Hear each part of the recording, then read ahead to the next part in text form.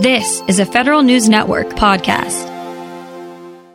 Senior leaders at NASA say they've heard a common refrain from their employees during the pandemic. How can we help? NASA Administrator Jim Bridenstine put out a call to the agency's workforce earlier this month. Send us your best ideas for how NASA can leverage its own research and expertise during the pandemic.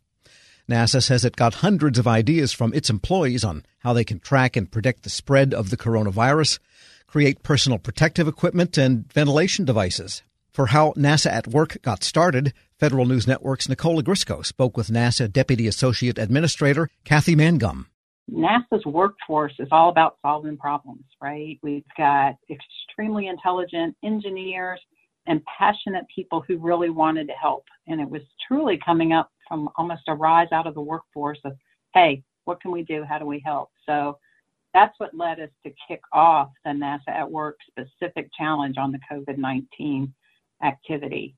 And we've had a huge response. I can tell you it's been about over 200 ideas that folks have participated in and added to the challenge, which is way larger scale than what we normally get when we're putting out, one specific challenge. And we've had, I think, about 4,000 people who went in and voted on those ideas, and thousands of people who commented to help narrow them down and turn them into something meaningful. So it's been a great activity for our workforce, so they feel like they can help any way they can. Logistically speaking, how did you solicit some of these ideas from the workforce? So this is a process. Our NASA at Work activity is something we use all the time. We'll just throw an idea out to the workforce. It goes out through email, and there's a system where people can go and put in their thoughts. And then there's a team of folks who kind of try to connect those thoughts across the nation with all of our centers. So this went out to the total workforce. Our administrator mentioned it into a virtual town hall that we had. And again, a resounding response from the employees who wanted to help.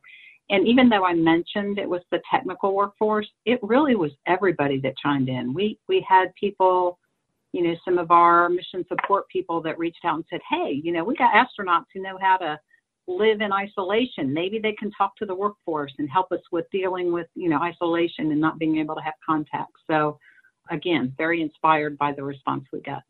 And can you tell us about some of the ideas that you received and maybe which ones you might be able to move forward with and implement? So really we were focused on, of course, the ventilator issue and capacity, and are they the right ventilators to, really treat this problem. We were looking at like big data and analytics and looking at how we're tracking the disease and looking at that worldwide, right? Because we do a lot of big data on climate change and things like that. We were also looking at sterilization methods. When we're preparing hardware to go to space, it has to be absolutely clean, right? We don't want to introduce anything into the destinations we're going to. So decontamination was another area. And then over time, it's really evolved to now we're looking at, okay, how can we decontaminate not only medical masks and, the ventilators and things like that, but how can we decontaminate surfaces so people maybe could feel better about going back to work? And then one other thing that came out of it, which is hopefully promising, is something that's almost a breathalyzer that could test whether you have COVID-19, or we're hoping actually could test for the antibodies to see whether you've had it and you're now, safe to go back to work. So some of these are pretty early in the maturity cycle, right? But we've gotten some great ideas about how we take the technology we have at NASA and apply it to this problem. So what's next with some of the ideas? So that's where we're trying to match what's the real need. So we're working with, there's a plethora of DHS, we're working with State Department, we're having conversations with the White House, we just started a conversation with USAID just to kind of say, here's what we think there's an opportunity with us helping to solve. Where are you most interested? And potentially could apply some resources to move these ideas along. So having great conversations with whether it's FEMA or HHS or, trying to build those partnerships. And then also working with our partners, right, our contractors and small businesses that have helped move these ideas along. And how do we make that marriage, right, that the need is actually something that folks can put some energy behind. It sounds like this is really an interagency effort here. Can you talk about how long you all might be working through some of these projects? it's interesting because there is this sense of urgency to solve the immediate crisis, right? But we don't know. There's all kinds of theories about as we go back to work, are we going to see a resurgence of some sort at some level? Are we going to see a resurgence in the fall when the regular flu season kicks in? So we're trying to push hard on a couple of these that might help with the come back to work strategy. Some of these might be a little longer term as far as when we kind of go back to normal operations, helping with the stockpile, for example, one of the ventilator devices we're using. So we often at NASA think about things that are very long-term research. What are we going to need, 10, 20, 30 years? We're not really doing that, but we're looking at probably the 6-month horizon across the items that I talked to you about. Was there any idea or suggestion that you heard from the employees that really maybe surprised you or that you thought was particularly unique from your standpoint?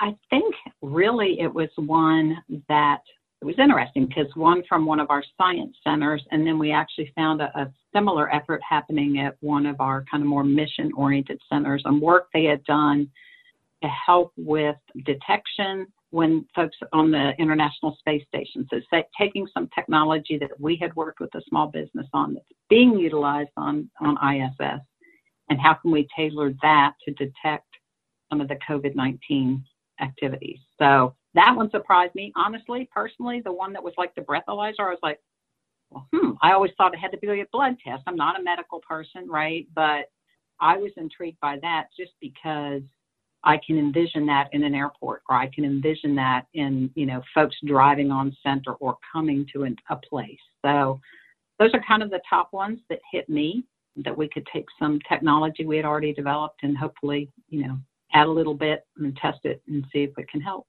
Looking more broadly now, I'm wondering if you can tell us a little bit about how NASA has been communicating with your employees during this time.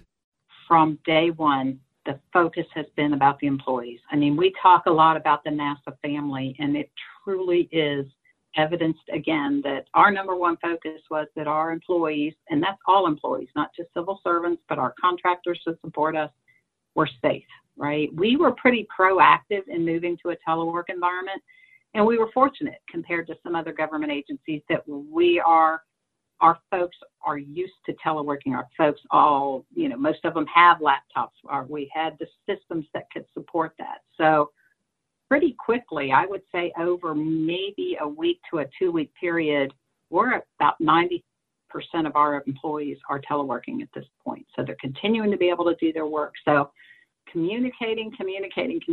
We have had town halls. We've had our administrator drop in on meetings on, tools like Teams, where he just shows up and says, hey, what kind of questions do you have when, maybe some of our centers are having meetings. Tons of things out on our NASA People website for our employees. Any kind of question you had, whether it's about what leave can I take, how do I deal with, I have children at home, right? Trying to keep current and making sure people are okay, how to work with a virtual employees. A lot of our folks, this is new and normal, and so we put communications out about that. So I think we got it about right, because earlier this week we kind of started to hear from people, okay, enough is enough. Yeah, we're good. We got this. It always is, but it's all about communication and caring about the people first. Kathy Mangum, Deputy Associate Administrator of NASA, speaking with Federal News Network's Nicole Ogrysko. Check out Nicole's story at federalnewsnetwork.com. Stay up to date on your agency's latest responses to coronavirus. Visit our special resource page at federalnewsnetwork.com. SMS text 11:18 a.m. Hey girl, emergency. You wouldn't believe what just happened. Are you at your desk? I ripped my skirt and like half my tush is hanging out. 3rd floor bathroom, please help. LOL. When you send messages on SMS, someone else could be reading them. With end-to-end encryption, WhatsApp ensures that your personal messages are your personal messages. WhatsApp, always message privately. Want your business to have the best opportunity for success? Take a tip from tech industry leader Intel when you move or expand in Ohio. The new Silicon Heartland is the place forward-thinking business leaders find ample talent, a highly ranked business climate, convenient central location, plus an especially low-risk environment for site selection. Where else can you have all the room you need to grow while rubbing elbows with the giants in your industry? Visit successinohio.com today.